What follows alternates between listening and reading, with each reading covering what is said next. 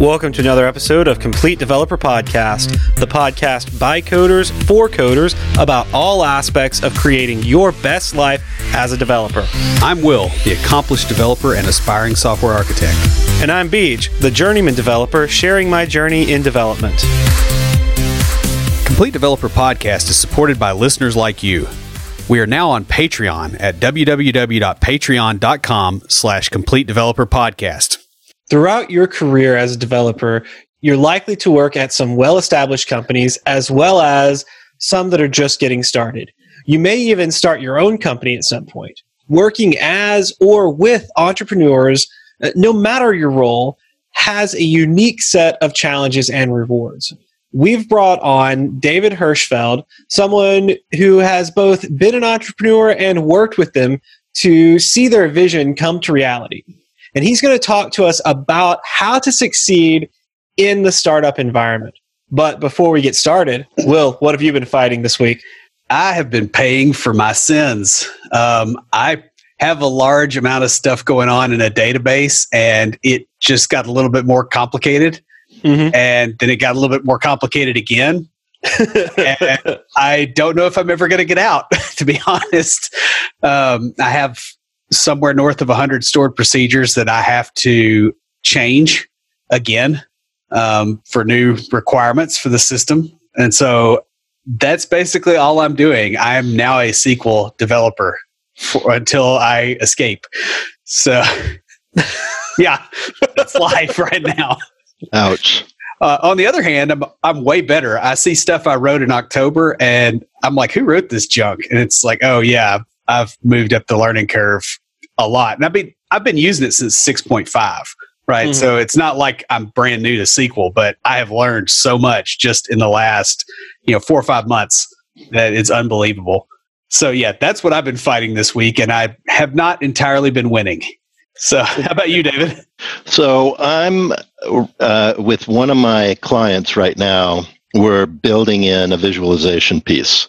So this is a law enforcement customer where he's basically built a system that takes all of the details that normally go on in really complex investigations with like federal investigators, and the vehicles and the wiretaps and the in-flights and 20 or so different categories of information. They all go into the system. They all get related in fixed and in loose ways. And then they use that information then to drill down and create relationships. But what we don't have is a really good kind of like graph style network diagram. So we're in the process of building that right now. And very cool, because now all of a sudden all this data just comes to life. Nice. That's really neat. Yeah, I'm hoping I get some sort of experience that feels that way at the end of my trials and tribulations. Well, it might be a while if you're stuck in stored procedures. Yeah. So I've been dealing with file transfer issues at work this past couple of weeks. Well, I take it back. I think that trumped your stored procedures. It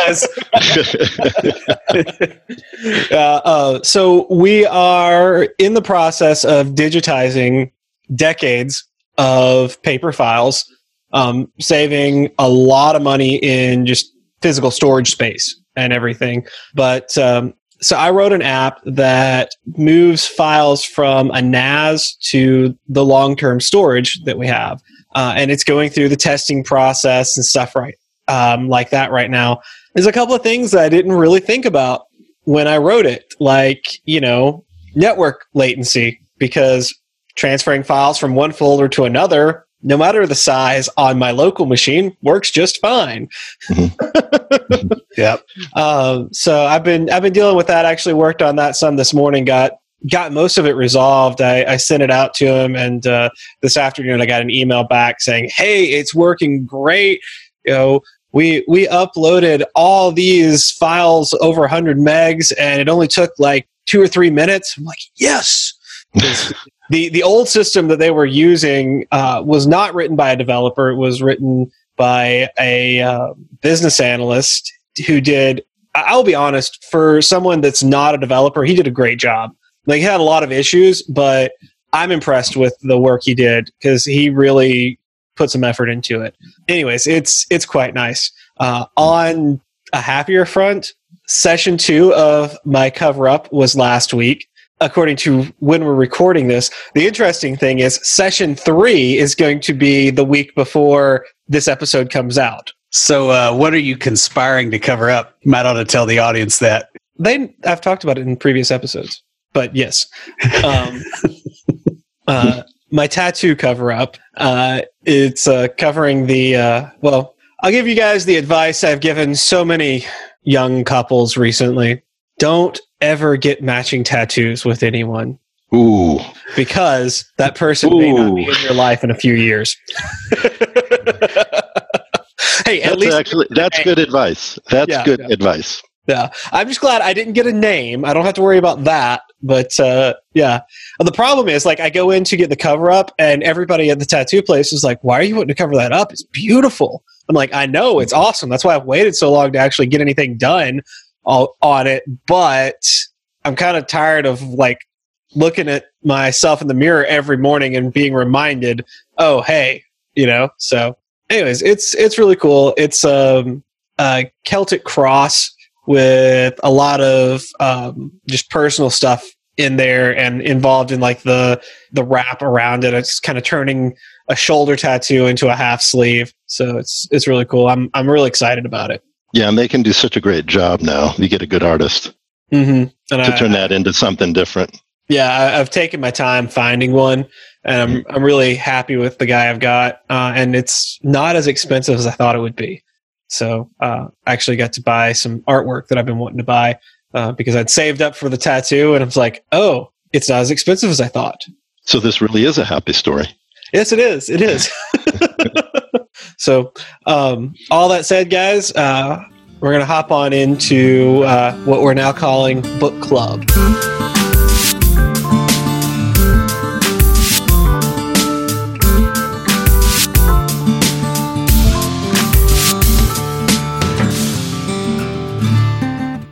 So the second half of the Elements of Computing Systems focuses on the software hierarchy. It starts with a chapter on assembler, and throughout chapter 6, you're going to build an assembler that generates binary code to run on the hardware built in the first half of the book. This is really cool because now you're getting to control the things that you've actually built. Chapters 7 and 8 talk about building a compiler so that you can create high-level code that will compile down and then be translated by your assembler that you built in chapter 6. These focus on the idea of running the intermediate code on a virtual machine, hence the titles of the chapter, Virtual Machine, Part 1, Part 2. Next week, we'll conclude the overview of Elements of Computing Systems, and I'll announce the next book we're going to go through. Will, who's talking to us this week? Well, we grabbed an iTunes review from Vane CL saying, great podcast. I'm a newbie web developer, and I've learned so much from Will and BJ. This podcast is full of valuable information and insight. Great show. Keep up the good work. Thanks, Vane. We're really glad that you enjoy the show. We love putting it together each week. It's rewarding to know that we're helping people and that even newbie developers get something out of what we're doing. Send us an email with your contact information to neckbeards@CompleteDeveloperPodcast.com because we've got a Complete Developer water bottle just for you. And guys, if you'd like your very own Complete Developer water bottle, leave us a review in iTunes or comment on the website or any of our social media. We post all our episodes to Facebook, LinkedIn, and Twitter. We're also on Instagram and Tumblr. You can check us out each week where we do a live show talking about what's going on in the tech world and answering some listener questions. Or join the conversation anytime via Slack by going to slack.completedevelopernetwork.com. Shouldn't it be Neckbeard? Only one of you guys. We used to both have them. Is that where that came from? Yeah, and it was a joke, and now we're stuck with it. Right.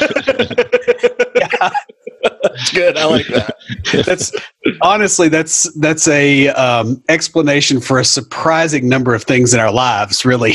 Yeah, I'm sure after 4 years of doing this, that would be true. Mm. Yeah. As developers, we work with various clients to build the technology for their business. Sometimes we even get to work on our own business ideas. While we may not all have the Silicon Valley lifestyle, we will see businesses come and go. We'll see ideas within a business come and go as well. We may even get to be part of that process. We've brought David Hirschfield on to talk with us about his experience in the industry. We're going to share the insights he's gained about what makes a successful entrepreneur or intrapreneur and how that can be you, your clients, or the person you work for.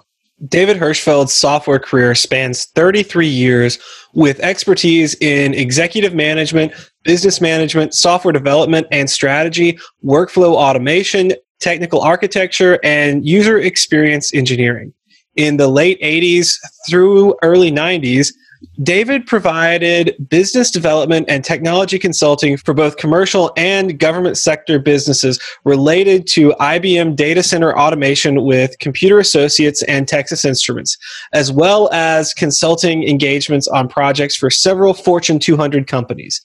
In the early 90s, David founded and operated VSS, an inventory management and route logistics software company. Over the next 8 years, the company grew its customer base to over 800 companies in 22 countries until it was ultimately acquired in 2000 by a publicly held Canadian logistics firm, where he remained for 2 years as VP of Product Strategy.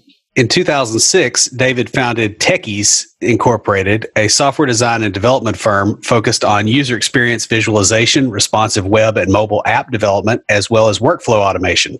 He has helped design, plan, manage, and implement projects for a broad range of startups, including existing businesses across many sectors. This includes e-commerce, sales lead management, medical systems, internet auctions, real estate, logistics, and inventory management, social networking, mobile gaming platforms, law enforcement, accounting and finance, streaming technology, and many others. David is also the Chief Technology Officer and a Managing Board member of Anzu, that's AnzuMedical.com, originally a Techies customer. Anzu has quickly become the leader as a surveillance monitoring platform of implantable products for the aesthetic surgery ecosystem by combining IoT, medical data aggregation, business intelligence, and workflow automation. So that is like really fascinating to me. I didn't tell you before we got on the show, but before I got into tech, I was in medical school. And I was originally looking to get into medical technology. Here in Nashville, there's a lot of companies, a lot of healthcare companies that have their tech centers here. And so that's the direction I thought my career was going to go before I got into government work. And I actually love what I'm doing now, but IoT is a hobby of mine. And so I think what you guys do there is, like, I looked it up, it's really fascinating. Yeah, thanks. Yeah, it is pretty cool. So David, we really like to hear people's origin stories. So the first question we like to ask anyone that comes on is, how did you first get into technology? All right. So my story is a little circuitous in terms of it didn't, it started one way, took a veer off a different direction, and then ended up back into technology. So when I was in high school, and I'm older, so this was really before computers were significant in any way.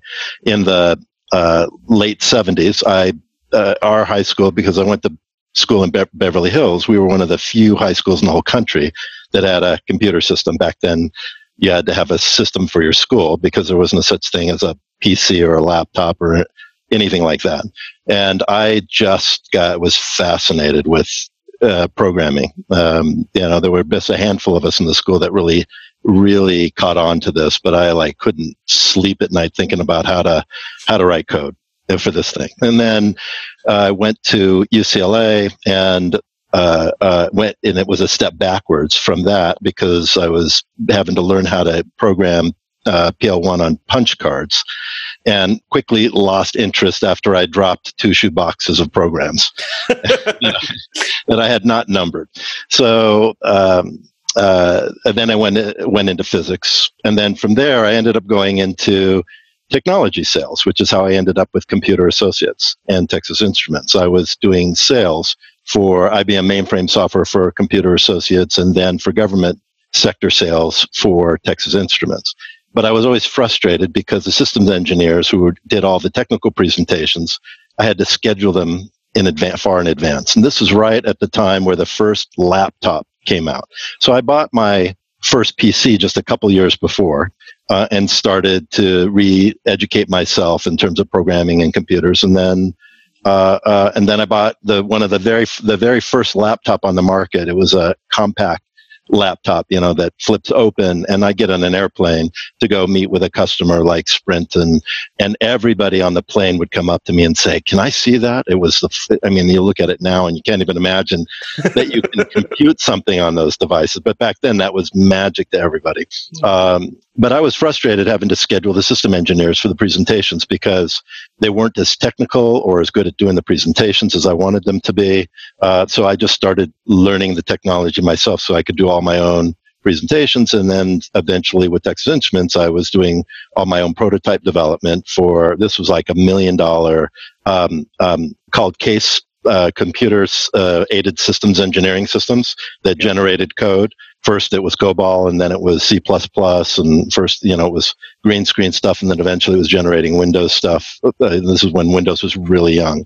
Anyway, and then I left there, and I started to do contracting for Intel and Motorola, and because I was the only one in the Phoenix area at the time that knew the beta tools, how to use these beta tools with IEF, which is the name of the product, or I was one of very few people. And so that got me started, and then I started my software company, the one that you were talking about, the logistics and route logistics and route distribution company, and then the rest is kind of history. It's been technology ever since.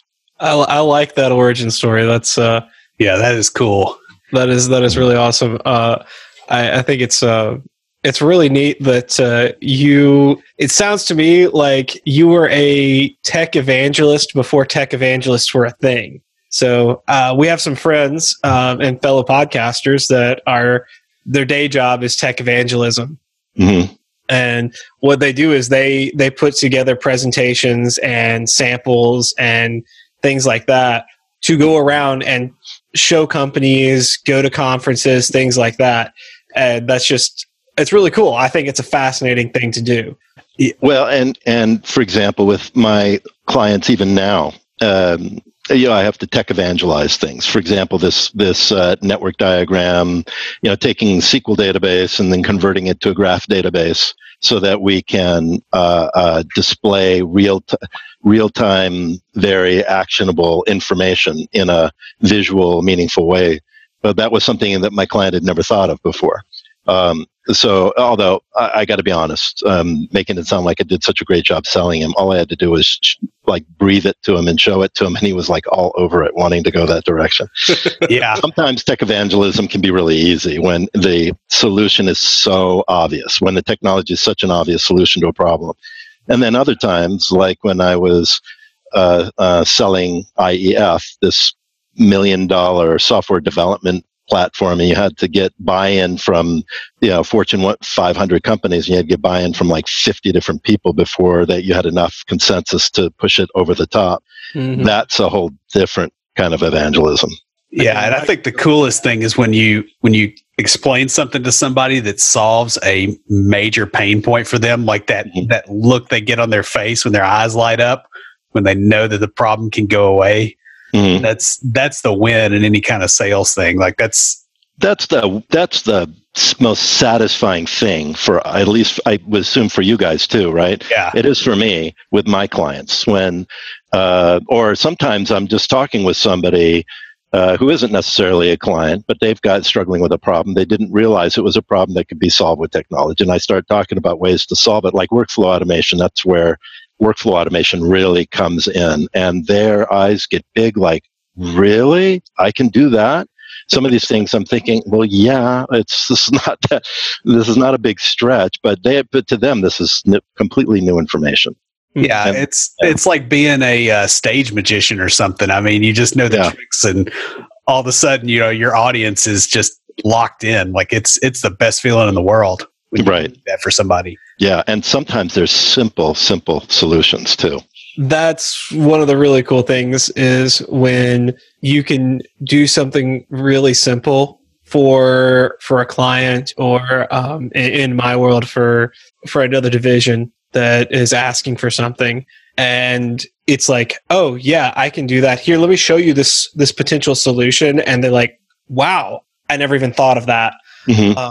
on this line of helping clients be successful, when you're working with clients, what signs do you know of, do you see that point to them being successful? All right. This is a really good question, and one I feel really close to now, especially having worked with a lot of startup companies over the last 13 years, in addition to my own startup companies before and after. So I have some companies that I work with who have just been incredibly successful, and they all have the same characteristics.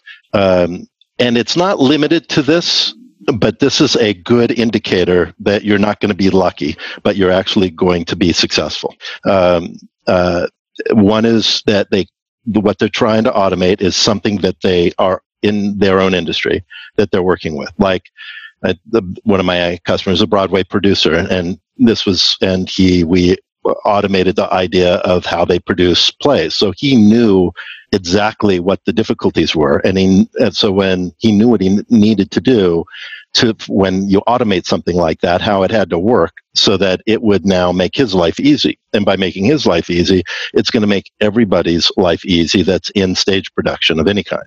Right. And because he's in the industry, he's connected with everybody in that industry.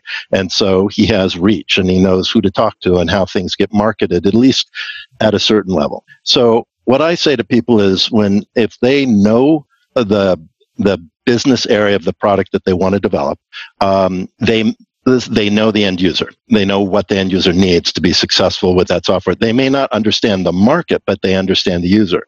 They can figure out the market over time as they start to market the product. So that's one. And the second thing is that they are connected in with so those are the two things. So they understand that market because they're one of the users of that in that market. So they understand the users, and they know how to connect into the market, such as trade shows and marketing platforms and things, because they're consuming that stuff, looking for their own products for other things that they might do. You have those ingredients. And the chances that you'll be successful at some level are really very high. If you don't have those, you just have some cool idea because you think that everybody's going to need this, then you might get lucky, and it might be that cool idea that everybody does need.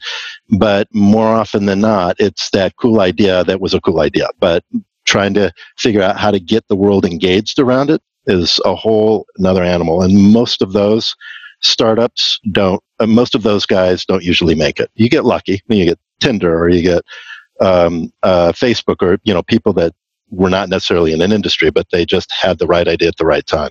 They're just such a minute fraction of the world. But the people that are doing something in a business area that they're really familiar with, and they know that this solves their problem, then the chances of being successful are dramatically higher. Yeah, that matches what I've seen as well. Like, there's so many people out there building apps and they don't have a customer. The common advice that I hear is get somebody that will pay for the thing before you even start building it, because that makes people not do that. Mm-hmm. Yeah, go pre-sell it. And if you can get people, do some nice mock-ups, get somebody to commit to buying it, or even pay for it on a discounted because they can see really beautiful mock-ups so they know what the app's going to look like. And if you get people buying that, you've got a good chance you're going to sell it. But even if you don't do that, like I was saying, if you're in a business domain that you really understand the user and you're solving your own problem at first, and now you know that your problem's common with your user community, your chances of people wanting to pay for that, as long as the problem is significant enough, are pretty high. Yeah, and I guess that brings up the next thing is, how do you know when a problem is significant enough for somebody else? Like, Beej and I, when we were recording the podcast, like, there's certain things that really annoy the daylights out of us, just in podcast audio production and all that. Well, they mainly annoy Beej, but I get messages about it. Which annoys you. Yeah, exactly. Right. So it's transitive annoyance. But, there's stuff that that annoys you, but how do you determine what is a big enough problem to put on somebody else and go, okay, how do I, if I create a solution for this thing, how do I know that it's a big enough issue that somebody will pay? Let's say if it's an annoying issue, but it's not really costing you in any measurable way, like the amount of time that it costs you is trivial, or the inconvenience is trivial, but it's just annoying, then it's going to be really probably difficult to find other people that are annoyed enough to pay for that. But if it really uses up a lot of your time, enough that you would pay money to get that, to solve that problem, and that there aren't other products on the market that easily address this issue, then it's worth taking. And depending on the cost of building the product, it's probably worth taking a shot and developing that, or getting somebody to develop it for you, because you're not alone. As long as you've done a little research in the market and you've looked for something to solve that problem yourself and you can't find it, then you probably have a very large market of people just like you, that if there is a product out there, it's not easy enough to find, that they'll be able to find it. And you make this available to them. And you don't have to be the first. You just have to be easy and available and know how to talk in that network of people that have the same problem. And then you will be successful. Yeah. I know the Facebook groups are really great for this.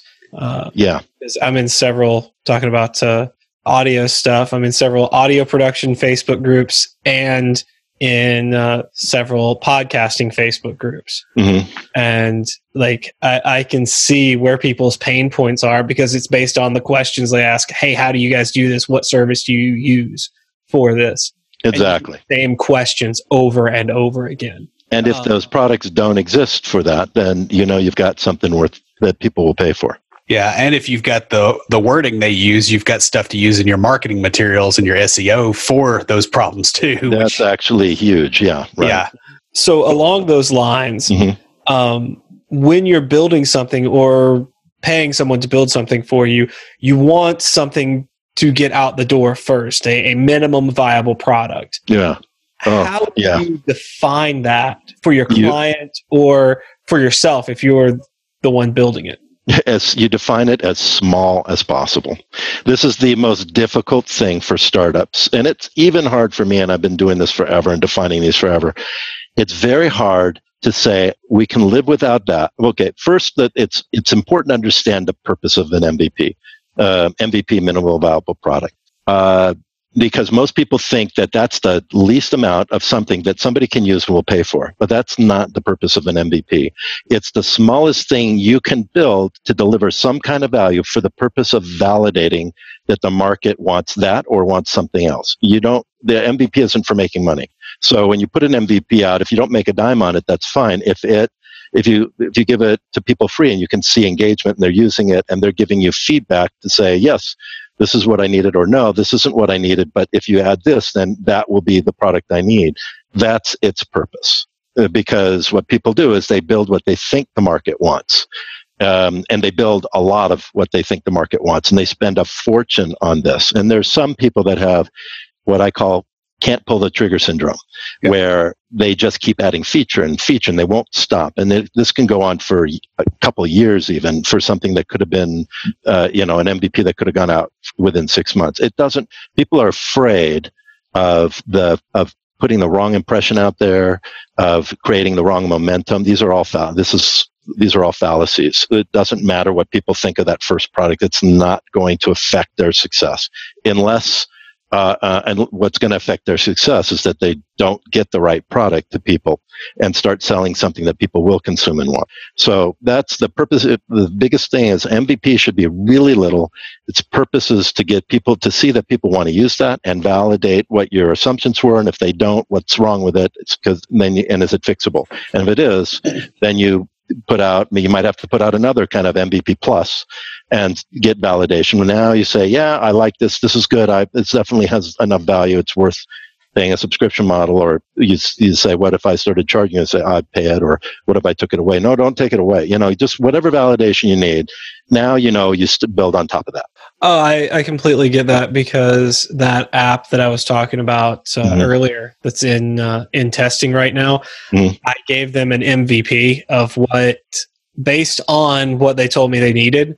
Mm-hmm. And they got it, and they said, oh, but we need to put validation in here to make sure that the information we're passing in, the searchable information for this file is correct. Mm-hmm. I was like, oh, didn't realize that was part of the MVP. Had to go back and rebuild. We'll just add on. But yeah, that was a whole process. Like when you were describing that, I was thinking, yes, I went through that exact thing the last few weeks of, I put it out there. I said, here's an MVP. They're like, oh, well, it's nice, but we can't really use it because this is what we need to be a true, the basics of what we need. Now, what would happen if it went out without that validation piece? Would that have put them at real risk in some way?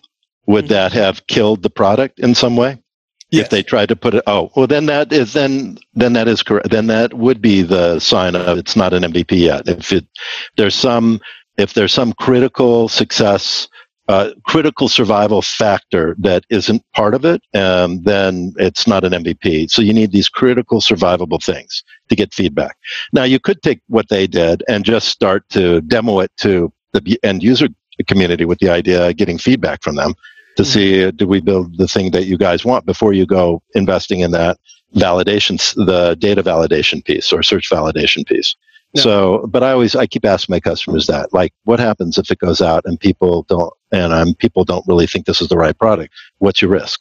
If the risk is true, if it's truly a critical risk, one that they can't recover from, which that's also a hard thing for them to assess, right? But if it's a critical risk and they can't recover from it for some reason, like maybe in a state government, that could possibly be the case, right? Because management will just can the project if you put the wrong thing in front of them. So that might be a critical risk factor. But this is the hardest thing for most people to do. I have some customers that are they're just insightful about this, and they understand that they can live without 90% of what they want it to be. And they'll put out something really simple in a few months that has hardly any functionality, but is the basic concept. And those people always end up building something different, and they end up creating a business that looks different than what they originally thought it was going to be. Yeah. But they do it quickly because they're willing to iterate fast and get feedback. That kind of matches some things that I've learned over the years, working with a few startups, is it's almost like your MVP is the price you pay to get feedback from a lot of people that are interested. Yeah. You got to get that out there in front of them. And that's how you buy their time to get their attention and get real usable feedback from them. Because otherwise it's just a kind of an ephemeral idea. It's like, oh, wouldn't it be nice? And it's in the same category as saying, wouldn't it be nice if I won the lottery, versus wouldn't it be nice if I had that $100 that's sitting right there? So I take that MVP process in two phases. The first phase is we only do high fidelity mock-ups at Techies. The idea of wireframes is great. You can get a design and it looks good and it's appealing and all that, and you see these complex wireframe flows. I don't know about you. I'm not smart enough to be able to imagine the actual behavior of the application looking at one of those things, no matter how sophisticated those things are. In fact, the more sophisticated they are, the harder it is to do. So we do, and just a click-through mock-up isn't enough. It's got to be really a high-fidelity prototype. We use a tool called Axure for that, and you can build products that look like a real end product when you're done, and it behaves and it flows exactly like the finished product, but it's done with mock-ups and some logic in the animation, and in 4 or 5 weeks, depending on the complexity of it, we can end up with something that looks like a finished product, and you can take that and start getting feedback from and doing demos and also showing it to investors. And now the investors' their confidence that you're going to deliver a real product is really high because it looks like you've already done it. It looks like you've already finished it and they like what they see. That's still not an MVP. And that we would actually build much more detailed, like 3 or 4 versions out, so that you can get the whole feel for the end result that you're trying to go after long term. And also you want to impress investors and get feedback about the direction going. Then you, and we don't start any development until that's finished, because this also becomes a great documentation for the developers, so that they're not making any misconceptions about how the app needs to behave. Now, obviously, architecturally is a whole different issue, but in terms of just behavior, the user engagement, since a lot of the apps we do have a big user engagement component. And then we start building. And now we can build the MVP to just a piece of that, the most important piece, so we can get something in front of people, they actually start using it. So something that I've heard Will complain about is like mocking up a data structure with an Access database just to get something up and show, hey, here's what the direction we're thinking of going. And then the client says, okay, use that. And so how do you address that issue with them when you have this kind of mock-up like that, and they're like, all right, well, just use what you got there? Yeah, well, I used to get in trouble with it, but now I level set expectations right at the beginning. I said the first thing we're going to do is go through a design process and build a prototype, build high fidelity prototype. Nothing in the prototype is usable. It's not a real program, and I'll say this over and over again until they never question it again. So that by the end of it, but you can use this to demo to people, and so they do. So, but I did used to have that problem. Yep. It's the I've done. They didn't understand why it's going to be 3 more months or 4 more months. They say, wait, it's done. What did you show me? Just use that. Listen, there's nothing there we can use. It's just pretty looking. It looks like a real system, but it's just pretty. I think that underscores why you want to make sure that you don't use a real programming environment for some of that kind of stuff, is because you get trapped that way. Whereas if you use a mock-up tool, I've done the same thing with Balsamiq, and I've got friends that are currently using tools like Airtable, so they can do a little bit of database access, and they can say, here's kind of how it flows, without it being a real thing. The trick with the Airtable stuff is some of them will use that to get going. Especially if they've got like a lot of data entry that needs to happen on the front end, they'll get that spun up, and then they'll switch over to building the app, and then they move the data from Airtable. But that seems like that has been a pain point. Probably a half a dozen apps I've worked on that have, are supposed to be in like .NET, and they're supposed to be all nice and web based, and it's like, it's a piece of junk Access database that we never escape. Right. You never escape. Yeah. Well, that's why I like Axure, because it doesn't use any data on the back end. It's all in the tool. It's not real data. It's just permitted value lists that you build into the controls, and you can have them react to the particular data that you select, another control. So you make it look like it is behaving exactly like a real app, except that you create kind of user stories and you guide the flow that way. Because you can actually make it so it'll support every user story, but it's too much work. Then now you're building too much into a mock-up tool. I used to use Balsamiq. It's just not sophisticated enough. You end up with 1,000 versions of the same screen to show all the different variations of something. Yeah, the reason I used it was because it very clearly looks like drawings, and nobody wants their app to look like that. Right. It's either that or you use like just really ugly colors or something that forces them not to fixate on it. Right. It's kind of like you have lorem ipsum, text, and then you have really ugly colors, so that so they're not paying attention to that. So on the flip side of that, what do you do when you present this to the client and they want more, or you start building it and they come in and they ask for more, and kind of the Scrum term scope creep? Yeah, that's actually a term that predates Scrum by probably 100 years. But because I can remember it before Scrum too. Yeah, I think it predated technology actually. There's some people that require a tremendous amount of management, and what I hope to do whenever I get a new client is I vet them as much as they're vetting me. And so before I agree to take on a project, I want to make sure that we're the right kind of partners for each other. Most of the, I'd say 80% of the time they are, but 20% of the time they're not. And I'll, there's projects that I won't take just because I don't think that I'll be able to work with that client because, for whatever reason, usually it's just because they don't think logically, they're struggling with, they're too verbose and pedantic and detailed, and they think that every little many tiniest little things matter. There are certain tiny things that really do matter. Like if there's pixels off on a screen and you don't have columns that line up and little, even if they're a pixel off, those kinds of things matter. That's not the kind of stuff I'm talking about. It has to do with like features and behavior of an app, and you just get a feel, for people, or if I don't feel that the integrity is there, they're not honest. There's certain kind of clients that I'll stay away from, but I digress on that whole thing. The point I'm trying to make is that there's just some clients that do demand a lot, and they're willing to make the investment because this is a representation of who they are. Not just a product that they want to put out, but it's, there's ego wrapped up in it and all that.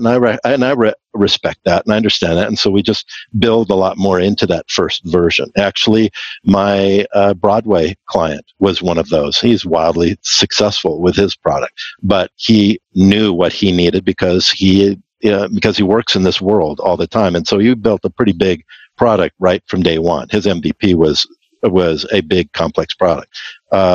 And sometimes you just have to work with those people. But I always question them and say, how critical is this? Does this really need to be in the first version?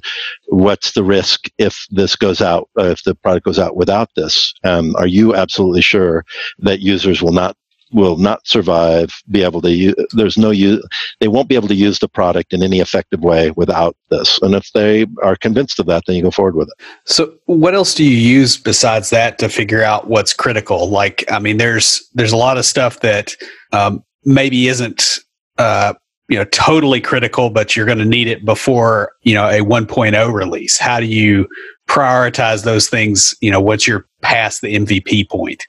So what I do is the very first thing I do with clients, often even before they're clients, like after just a first meeting, I invest a lot of time with a client prior to even contracting them or engaging them. Because, it's up to me to invest in them because they're going to now make a long-term commitment and I want to make sure they're a good partner too. So I'll do a requirements document, high-level requirements, and I'll spend hours with them to really understand what it is they're trying to build, and then I'll document all that and send it back to them. Is this what you want? But this is like many releases, on into the future. And I'll tell them this is, and then I say, when they say, yeah, this is it. And then I say, okay, let's go back through this now and scope this into a roadmap. What's the MVP? And then we step back through that and try to identify the MVP out of there. And I'll ask them, why is that important? What's the business value to this component? And then at that point, usually I engage them. And I also like to do a lean canvas or a business canvas. Are you guys familiar with those? Yes. Okay. So I like to do either lean canvas or business canvas, usually a lean canvas, because I just think it's better for startups on their business, because one of the things that helps them identify the MVP is understanding who they're targeting initially. Mm-hmm. And until they do this lean canvas, they think they're targeting everybody that might use it. And so we say, okay, break this into your 10 different targets, right? And let's pick the two or three you think are the most important targets, and let's do a lean canvas for each. And then they realize, out of those three, there's one that's going to be the least expensive to market to. It's going to have the highest value. And it becomes very easy. Now we're building the MVP for that target, and that makes it much easier for them to accept a more lean product. Going along with this, when you are getting that product to market, and one of the things about getting that first version, that 1.0 out, is you want to get it out fast. Mm-hmm. And sometimes scalability is not one of your priorities. Right.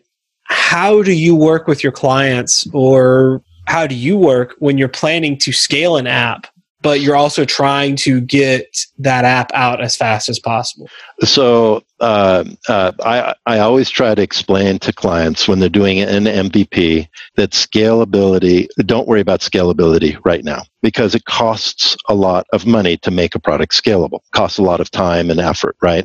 To make it really scalable. And of course, it depends on the product that they're building. We want to build something that's efficient, that can handle a reasonable number of users, but just with the idea that this is a starter. app. Because what if they're not successful? They just made all that investment in something that, or if they realize their business is ends up being different and they don't need the scalability that we spend all. Again, it's an MVP issue, right? So, but as long as we architect the product well, decently, then we can start to involve it into a scalable architecture afterwards. And we know what areas of the app need to be scaled and need to be architected. Like, obviously we want to take the things that are the pieces of the app that are going to be the choke points. So Michael Dell, when he was building Dell computers, I always think about this when I'm thinking of scalability.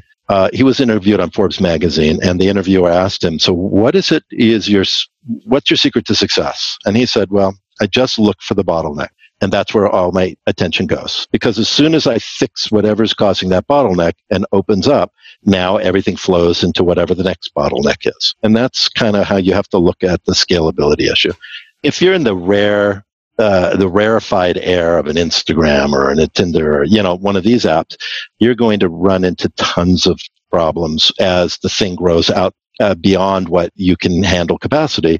And that's a wonderful problem to have. That's just not what most people struggle with, right? I mean, Facebook was crashing every 10 minutes, sometime in like the end of the first year, while they were trying to figure out how to build a back-end cache for the system back before there was things like Redis and RabbitMQ and, all the, and microservices architecture stuff, right? So, but they seem to somehow recover from that, right? Yeah. So that's what I try to tell people. Don't worry about scalability yet. We won't build this so it has to be thrown away and rewritten, but you are going to rewrite pieces of this as you realize that certain aspects of the app are going to need to sit in as independent services that can be asynchronously called in a microservices with some kind of queuing architecture, and you'll put your cache. I mean, all this stuff can come later. This doesn't need to start there. And and then I can show them what it looks like when we do scale something, because we have some big scalable architecture apps that we've built that can handle millions of users. Yeah, that is pretty good. I mean, I've worked on apps that have had to scale, and doing it ahead of time, I've very seldom ever seen that work. It's usually way better if you just go, okay, where is this thing causing pain? And then you fix it, which that sounds like That's what your strategy is. So speaking of strategies that tend to be maybe a little bit more tailored to what you see out there when the app goes live, at what point do you bring in things like, big data, machine learning, all that kind of stuff? Okay, so it just depends. It just depends on the product that the client's trying to build. Sometimes the product's a big data product, like with the product that we built for my other business, where we're collecting medical data, put an IoT device out to plastic surgeon's office, then it pulls 15 years of history back from the practice management system right after they plug it into the network. And on the back of the device, they put in a code which we give them that tells the system what office this is now connected. It's the only time they ever touch the thing. And now we have a two-way connection, and we test the connection to the database, and then it grabs 15 years of all their practice management history, and then grabs data every night after that. So this is a big data project. That was the whole purpose. So in that case, big data was right at the very beginning a critical success factor. Business intelligence was a critical success factor. But AI and predictive analytics and things like that, machine learning, those weren't critical success factors at that point. Those came later, after we had the big data and we were able to prove that we could sell this data to industry, and after we realized that there were other companies that needed the data for other reasons, or needed application enhancements to this for other reasons, and that was so this thing just kept evolving and evolving, and so we started bringing in more sophisticated technology, and we continue to. For other products, like my law enforcement product, so we built the basic product first, and then there was a big DEA pilot that went on for 18 months, and they were hugely successful. I just did a case study on that. And then but he built this. Now, this was funny because we had a conversation when we started this 3.5, almost 4 years ago. I recommended he build this as a cloud-based system, and he just felt in law enforcement there's going to be too much concern about data privacy issues, and so we built it as a Windows client server application. Of course, now the clients want it a cloud-based version because that's the whole world's gonna. So we're just starting now rewriting it. So that we have a cloud-based. So we'd have both versions because there will be some people. In the process of doing that, we are starting to identify the other pieces like the data visualization. And I just had a conversation with him today about planning at some point at the end of this year to start doing some prototyping for some machine learning models where it can start to predict behaviors of people who are targeted for investigation based on the patterns of history and the people they're talking to, and start to predict who they may call, and or maybe see certain patterns of people communicating with each other that the investigators might not see, that indicates they just had an event, like maybe there was a big drug purchase or a drug sale, and every time that happens, there's kind of a network of people that all get engaged in certain way. And machine learning can start to find all these patterns. And surface it, and then create some predictions, actionable predictions around this. So he got all excited when I was bringing this up. So, right, but this will be 4 years into this project before we start talking about, actually starting to prototype machine learning stuff. So it really depends on the project. People that think that they should do a startup and machine learning has to go into it right from the very beginning, and it's a dating app or something. It's like, come on, just build. Tinder didn't have any of that, and it was wildly successful. So build something that's more interesting than Tinder, and then we can talk about machine learning. Another thing that a lot of people really are into is automation, and you talked earlier about automating workflows and things like that. Mm-hmm. When working with or working for a startup, when do you bring this up? Well, okay, so automating workflows for me is one of the more gratifying things that I get to talk with people about, because it's always a surprise to them that they can get efficiency and buy back time, in their business. And this is usually with people that already have a business running.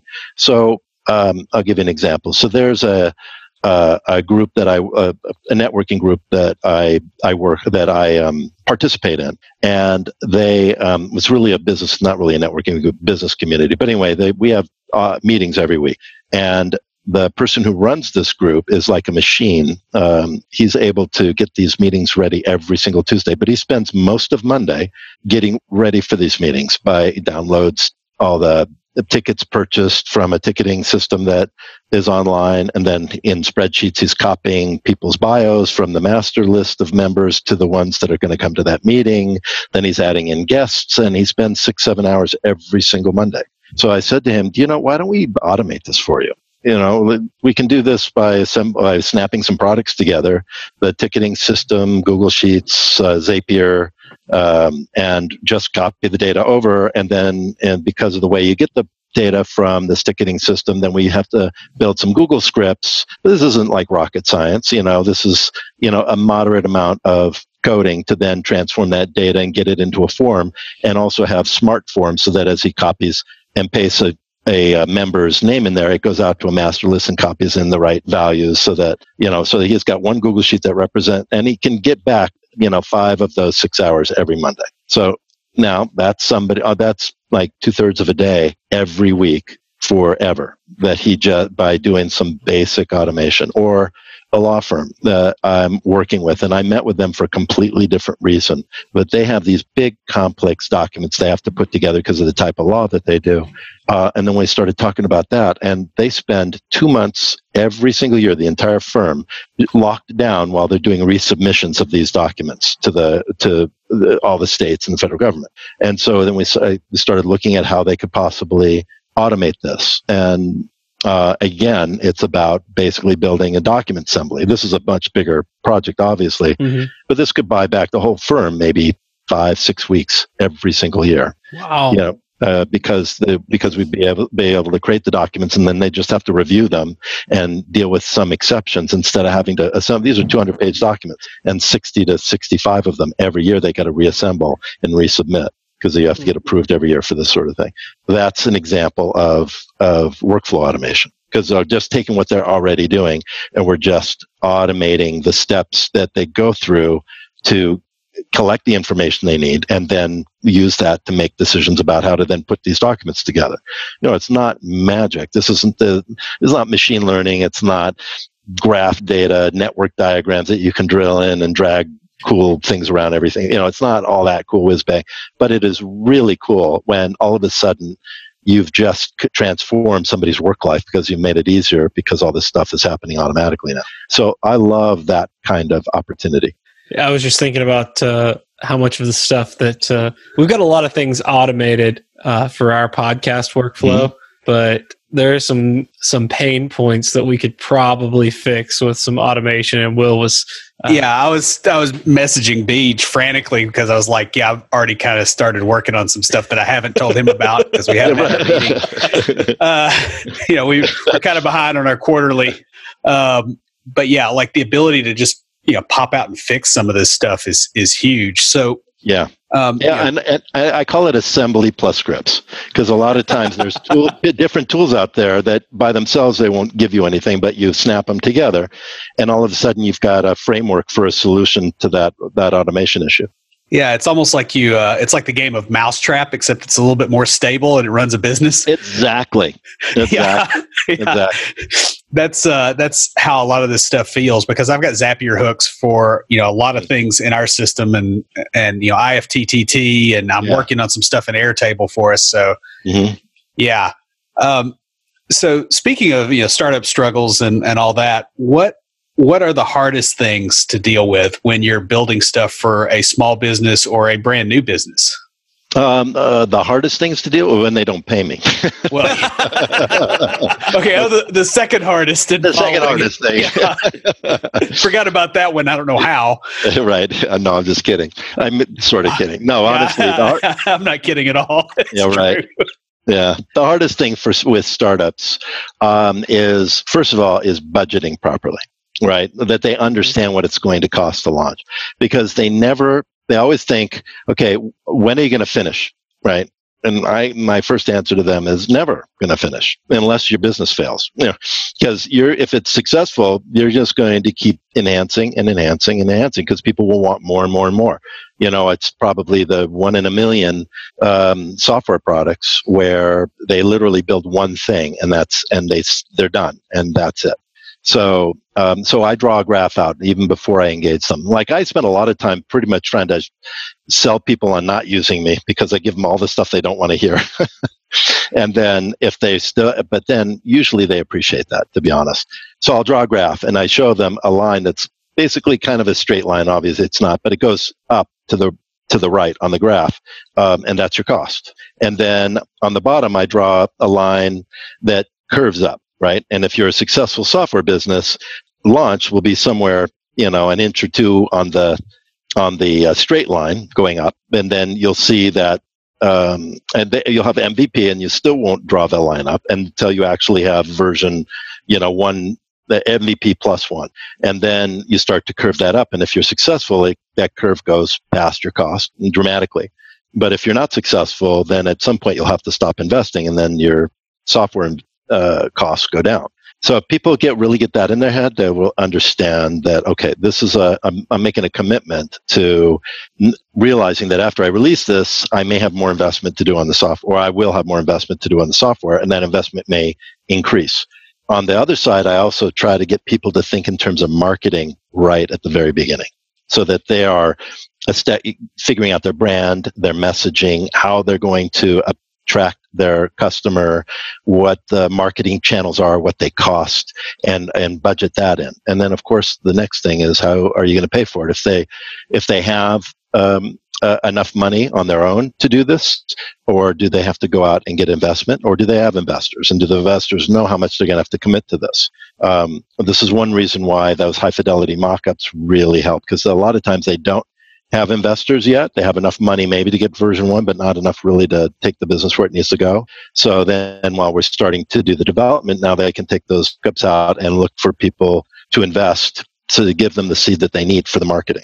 So that's the hardest thing, is making sure that people are really well prepared for what it takes to launch a company, right? If it's just a single person and they're developing the thing themselves, and that's a whole different world. But if they're engaging a development team like us, then that's the, then they really have to plan, think ahead in terms of what it's going to cost them and when to start these various activities. The other thing is not necessarily with us.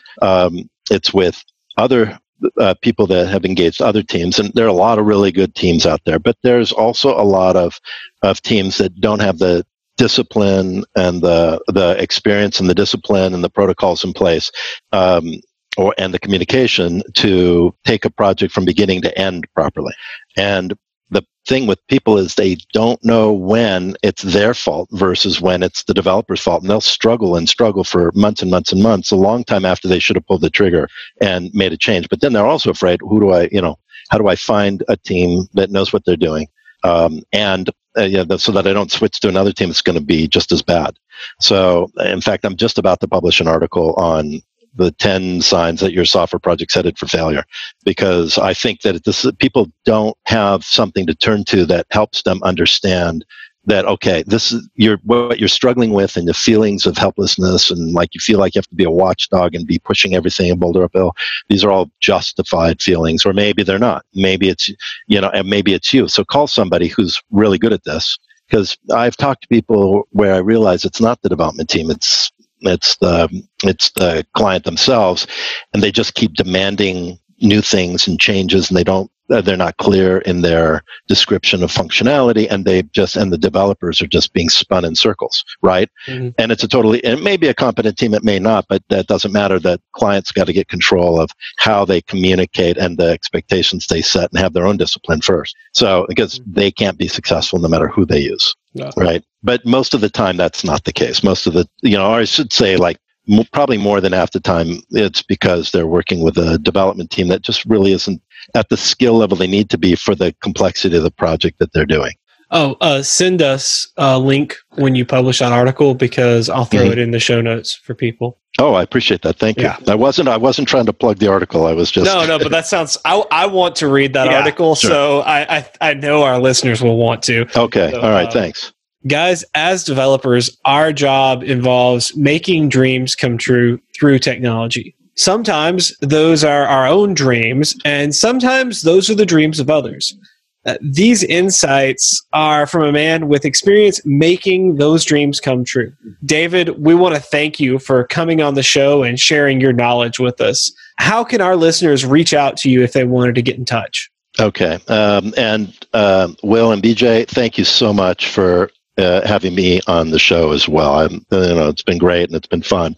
To get a hold of me, you can email me at david@techies.com. Techies is spelled TEKYZ, play on words. So david@techies.com. Or you can call me. I'll give you my mobile number. I want people to reach out to me. I really like talking with anybody that has questions. My mobile is 480-570-8557. All right. Well, thank you again. And guys, that pretty much wraps us up before we close everything out. Will, what do you have for us this week for Tricks of the Trade? Well, and this kind of fits in with what he was saying, in a lot of respects.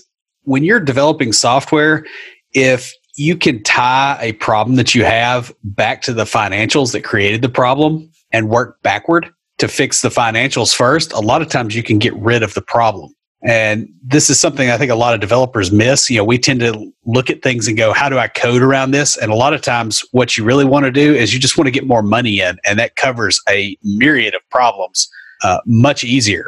So if you're running into something and you're kind of hitting the wall with your ability to code your way out of it, start backing up and going, okay, what would happen if I could pull some levers here to get more money into the company, where we could get more staff, where we could get better technology, where we could get training. You can fix a lot of your problems by looking at the financial aspects instead of the code first. And that's all I got. Stand by for Titanfall. If you have a question or comment, please email us at neckbeards@CompleteDeveloperPodcast.com. Our theme music is an excerpt from Stand By for Titanfall by Pure Bells, available on SoundCloud and licensed through Creative Commons.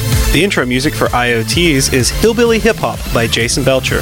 For references, show notes, and to sign up for weekly emails with extra tips and insights, be sure to check out the website at CompleteDeveloperPodcast.com. You can also follow us on Twitter at CompleteDevPod and like our page on Facebook to keep up with news about the show. Catch us each week as we broadcast live, talking about what's going on in the tech world and answering listener questions. Learn more about all of our shows and groups by going to CompleteDeveloperNetwork.com, where you'll find links to Junior Developer Toolbox, Developer Launchpad, and our other communities. Thanks for listening. See you next time.